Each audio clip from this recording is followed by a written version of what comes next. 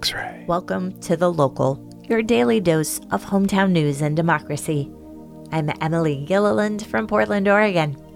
It's Friday, March 26th. Today, back in the day, in 1812, the Boston Gazette printed the first use of the term gerrymandering.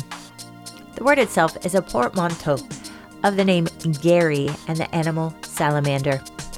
The Gary referenced was Massachusetts Governor Elbridge Gerry, who had redrawn the state's election districts in favor of the Democratic-Republican Party.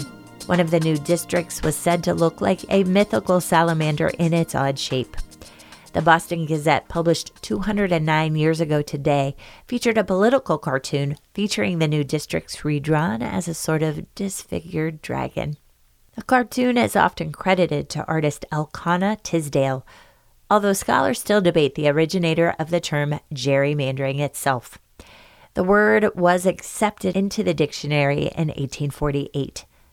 Despite the former governor's name being pronounced with a hard G, most people pronounce the word with a soft G. This is true in most places, except for Marblehead, Massachusetts, Gary's hometown, where people still pronounce the word with his name in mind. Today, back in the day, in 1979, Anwar Sadat and Menachem Begin signed the Egypt-Israel Peace Treaty. The Egyptian president and the Israeli prime minister had met for negotiations at Camp David in 1978, which resulted in the Camp David Accords. The Accords set a framework for a peace treaty in which both countries would recognize each other, normalize their relations, and demilitarize certain areas. The normalization of relations took place in 1980. Ambassadors were exchanged in February of that year, and crude oil sales began shortly after. The countries agreed to establish a multinational observer force in the Sinai Peninsula to ensure demilitarization of the area. The treaty was polarizing to the international community. On the one hand, it promised a future of peace, as Egypt was the first Arab nation to formally recognize Israel's statehood. On the other hand, many critics say that Palestinians were left behind in the treaty. 2 years after the signing, Sadat was assassinated. Today, back in the day, in 2016, Jane Sanders Stadium opened for its first game. The University of Oregon replaced the former Howe Field with the new stadium to great success. Jane Sanders Stadium is located at the corner of 18th Avenue and University Street. On opening day, the Ducks beat Stanford 2-0 to a sold-out crowd. The new stadium featured improved locker rooms, 1,438 seats, and a $250,000 video board, among other improvements. The project was started by Bob Sanders in honor of his wife Jane, who he met while playing football at the University of Oregon in the 1940s. Their daughter, Molly, threw the ceremonial first pitch. Today, we'll start with your Quick 6 news headlines, and we have an interview with Kim McCarty and Coya Crispen with Community Alliance of Tenants. X-Ray. First up, it's time for today's Quick 6 local rundown. The Oregon Senate approved a bill banning firearms in the Capitol and state buildings. The bill, SB 554, passed with a 16-7 vote on Thursday. It succeeded despite fierce opposition from Republicans. Previously, people with concealed carry licenses were allowed to possess firearms in Oregon's public buildings. This bill closes that loophole. Additionally, SB 554 would let local governments, school districts, and universities create their own gun restrictions. Finally, it would increase the cost of obtaining a concealed carry license from $50 to $100. Republicans made no less than 8 motions to table the bill. They objected to the bill's focus on those who can legally carry and conceal a gun. They also criticized Democrats for passing the bill after only one 4-hour hearing for public testimony. Gun control measures have received renewed attention nationwide in the wake of several high-profile mass shootings. Portland, too, has seen an increase in gun violence over the past year. Senate Bill 554 will now move on to the Oregon House of Representatives. Here's your daily dose of data. On Thursday, the Oregon Health Authority confirmed 422 new COVID-related cases and 2 new deaths. To date, 2,370 people have died. 108 people are currently hospitalized with the virus. OHA has reported that Coos County has moved to Phase 1B Group 6.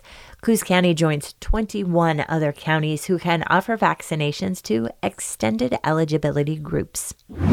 The OHA accidentally sent 11,000 ineligible vaccination invites.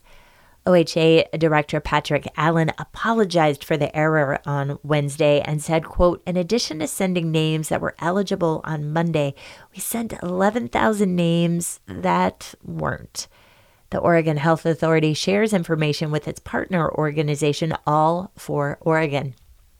Since February, All for Oregon has been gathering this information to schedule vaccine appointments at the Oregon Convention Center. But on Monday, the OHA accidentally sent All for Oregon the names of 11,000 people who would not be eligible for vaccines until April 19th.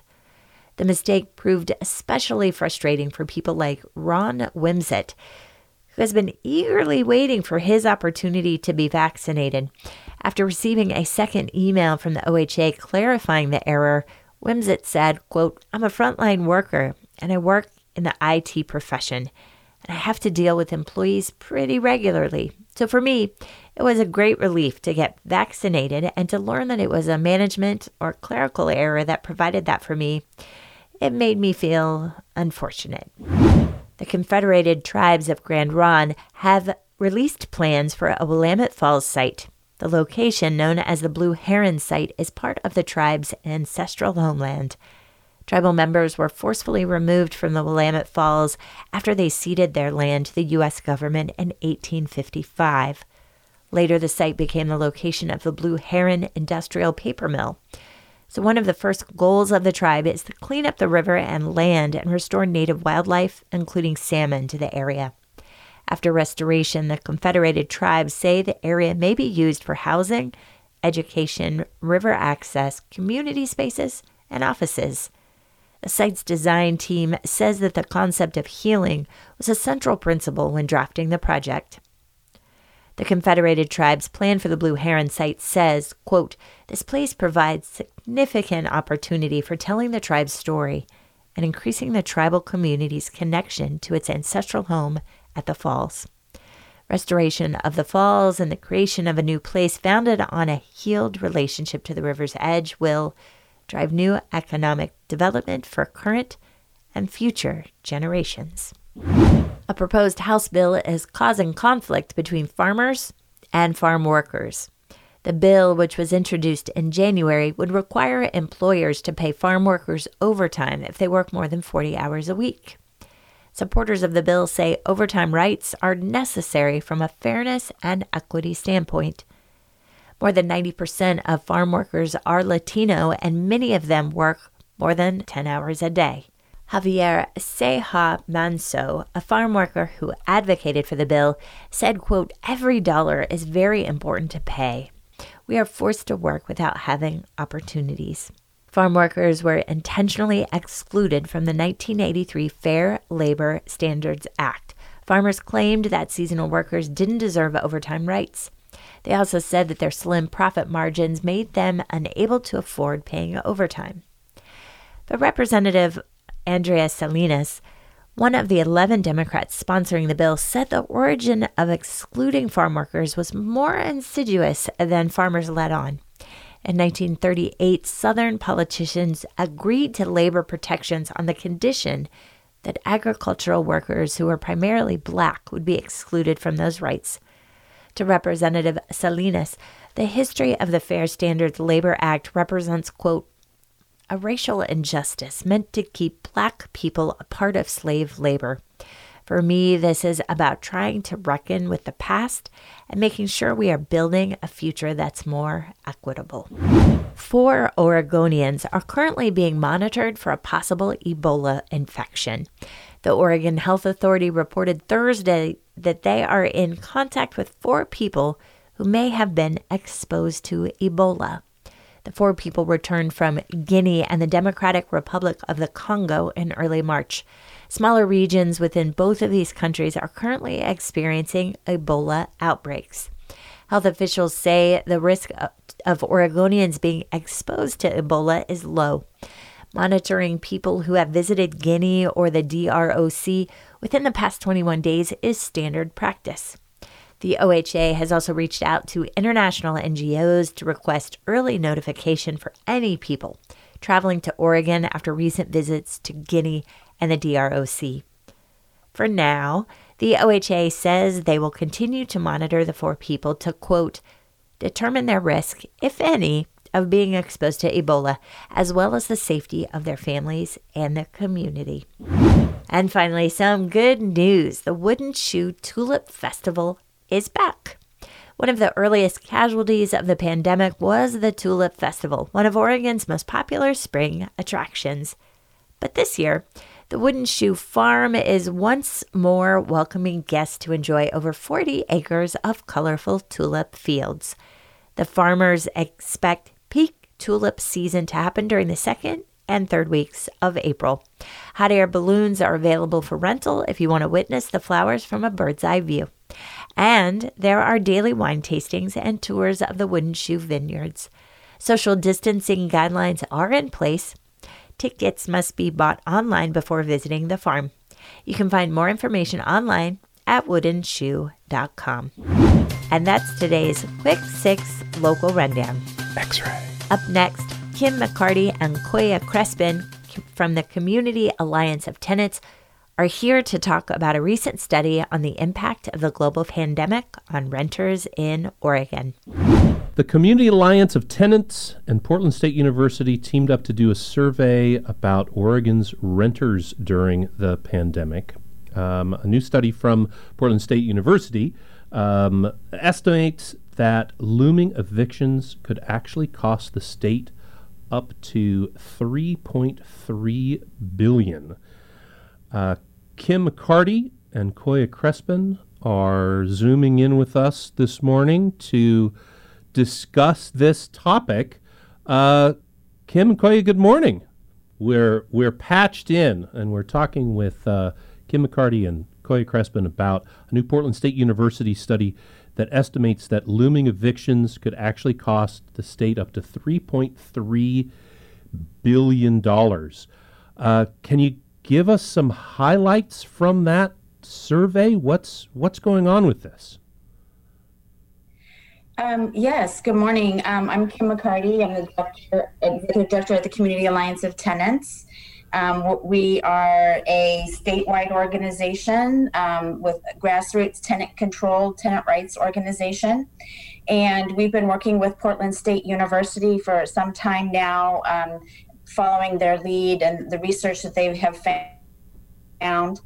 And when you cite that figure, that's only talking about what people will experience, and not even the rent that they have unpaid. That's what the state will be paying to help people get relocated, to help people in foster care, to help people who will most certainly experience COVID or other health-related complications because of houselessness if they were to be evicted. Wow. So how many Oregonians are at risk of eviction currently? Currently, we estimate somewhere between 90 and 100,000 households are behind in rent. And, of no fault of their own. We all know that we're in a crisis right now with low unemployment. And many of those households, majority of those households have been paying part of their rent. And, doing the best that they can, putting the rent on credit cards, putting off really other important expenses. But as you can imagine, many of those households don't have a lot of confidence that they will be able to continue doing that. So there's a huge risk here. So there is a cancel the rent campaign. Can you give us an overview of this? Yes, and I'm going to also turn to my colleague, Coya Crispen, who's one of our lead organizers here in the metro area. The Cancel the Rent campaign is both local and national, and I wanted Coya to give you the national picture. Great. I'm Coya. Hi, Coya. Thank you for joining us. Hi. I'm the Portland Metro community organizer with Community Alliance of Tenants. And yeah, you just heard Kim speak about some local stats in Oregon, but almost 50% of renters nationwide are currently not confident they're going to be able to not be evicted, and politicians are acting like this problem is just going to magically disappear. I think that there's this real level of like cognitive dissonance almost between what's going to happen, and then also for context, that this housing crisis didn't just start with coronavirus, right? This has been with us for decades, and the reality is that coronavirus, all it did was pull back the curtain on how much our communities live on this razor's edge, just balancing food, rent, medicine for their family, gas, car, right? More than 47% of renters spent a third of their income on rent alone last year. And this is pre-pandemic. Yeah. Actually. And so the Cancel the Rent campaign is a nationwide effort to stop the bleeding from happening. I think that organizations like CAT have been on the front lines of this housing crisis for decades, right? Working with renters and low-income homeowners, just to make sure that we aren't being taken advantage of by exploitative corporate banks, corporate landlords. And if these long-term solutions like Cancel the Rent aren't provided to renters and low-income homeowners quickly, we're going to see a real onslaught, a real tsunami of homelessness coming in. And I say homelessness rather than houselessness, because when you say houselessness, it's really just whitewashing something and making it into something more palatable to us. And I can go ahead and pass it back to Kim to kind of talk about the like legislative push and the real details of that, but that's a little background. Thank you. Well, and I guess to transition to you, Kim, one of the Coya, you were just talking about that this is not a new thing, and one of the bills that you're supporting, HB 2677, would repeal Oregon's 35-year ban on rent control. So this has been 35 years of preventing rent control in the state of Oregon. What would this bill address in the rent hikes that have been burdening Portland renters for a long time? Yes, this is a really long-term concern. Our renters, especially our communities of color, have been feeling the burden of rent hikes for decades. And then we announced the housing emergency some years ago, acknowledging that in our current economy, rent was just going up, and it wasn't keeping up with our tenants and their incomes. But now with COVID, as you can imagine, we know it's very likely that landlords will be saying, I need to recover some of my losses. Everyone has had losses.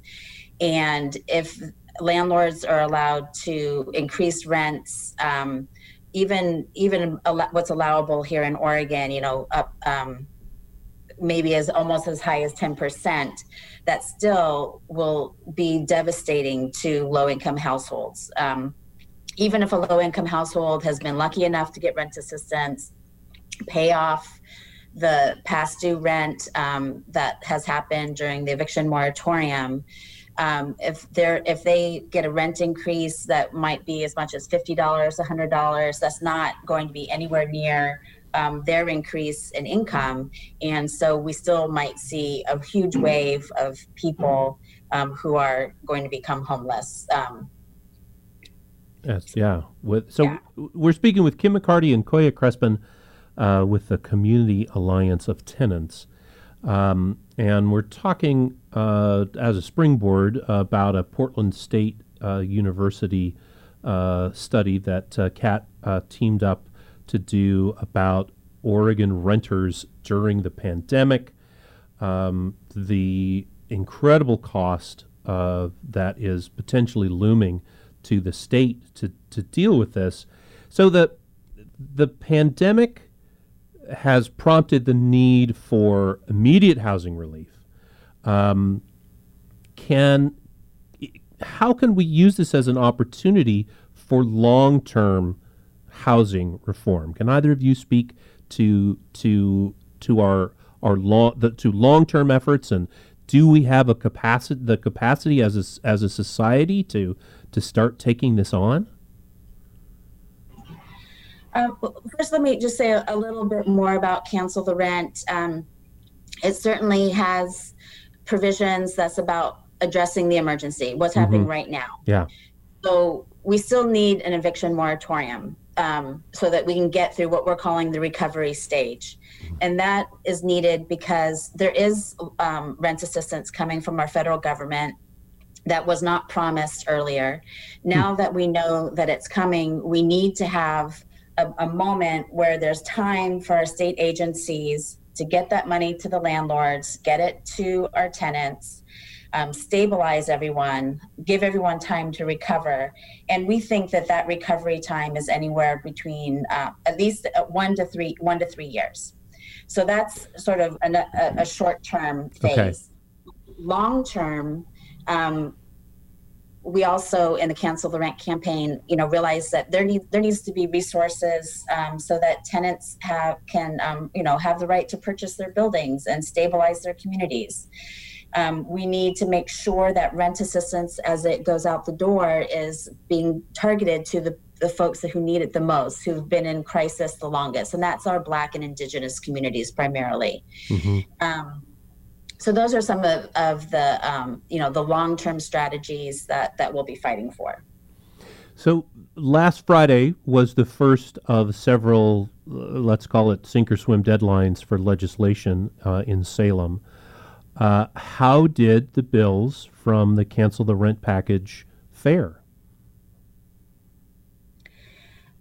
Well, one of the things that we have been fighting the hardest for is an eviction moratorium, and that's not even on the table. Oh. But we still will be being very vocal about it, just as we are today. What is on the table, the bill regarding the right to rest, to prevent sweeps of homeless camps. That was almost didn't get a hearing, but it will have a hearing in April, so we're really happy about that. Okay. Another really important piece of legislation is called Senate Bill 282-4, which will provide for a grace period. So the period where tenants were not able to pay rent, and there was an eviction moratorium in place through June of this year. Mm-hmm. They will have until February of 2022 to pay back that rent without fear of an eviction.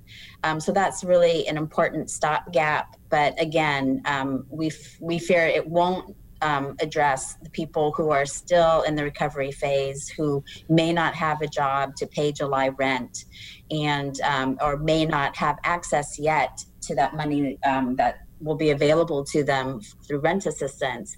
And so we need an eviction moratorium to cover that period until we're in sync with the resources that are available. How optimistic are you at this time about getting some of this legislation passed?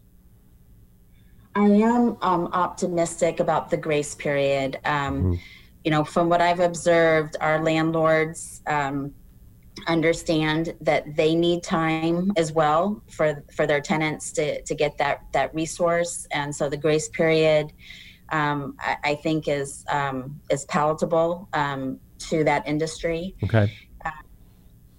I'm really hopeful that people understand how dire it is for people who are living in tents. People need to sleep, and there are not enough shelters. So it's not okay to criminalize people for just needing a place to rest. So I'm hopeful people will understand how important that is. Great. Well, we're speaking with Kim McCarty and Coya Crispen from the Community Alliance of Tenants. How can our listeners who are currently struggling to pay their rent learn about their options and get assistance? I could take that. Thank you. Thank you, Coya. I think it makes a lot of sense for folks to definitely be reaching out to orgs like Community Alliance of Tenants. We can help folks tap into a couple of different ways to engage. There's obviously the legislative aspects of Cancel the Rent, and then there's also the community organizing aspects of Cancel the Rent. I think that there's this idea that Cancel the Rent is some type of slogan or just that it's not real. And Cancel the Rent is a real policy that includes several interlocking components, right? And I think that it's really important for folks to tap in with CAT, tap in with your neighborhood unions, North Portland Tenants Collective. Shout out to them; they're doing amazing work in the north. Excellent, right? There's East Portland Tenants Union as well, who's also ramping it up, and CAT is doing our best to support these local unions in the Portland Metro and beyond. Obviously, as we're statewide. And just one last tidbit on Cancel the Rent being a policy, not a slogan. And I just wanted to point out that defund the police started out as people saying it was a slogan. And look where we're at with that. There's cities across America who are taking funds from police who do not need them to brutalize our communities and pushing them into programs that will actually help sustain folks. Well, thank you both, Kim McCarty and Coya Crispen from Community Alliance of Tenants. Thank you both for your time this morning. OregonCat.org, OregonCat.org is the website for the Community Alliance of Tenants. There's more information there. Thank you for the work that you're doing for our community. And again, thank you for your time this morning. Thank you. Thanks to Kim and Coya for joining The Local, and thank you for listening to The Local, your hometown in just about 30 minutes. Thank you for subscribing and giving a 5-star review, and thank you, Democracy. Next week, the team is going to take a well-deserved break for spring break, and we will be back the following week. We'll be back on Monday, April 5th. X-Ray.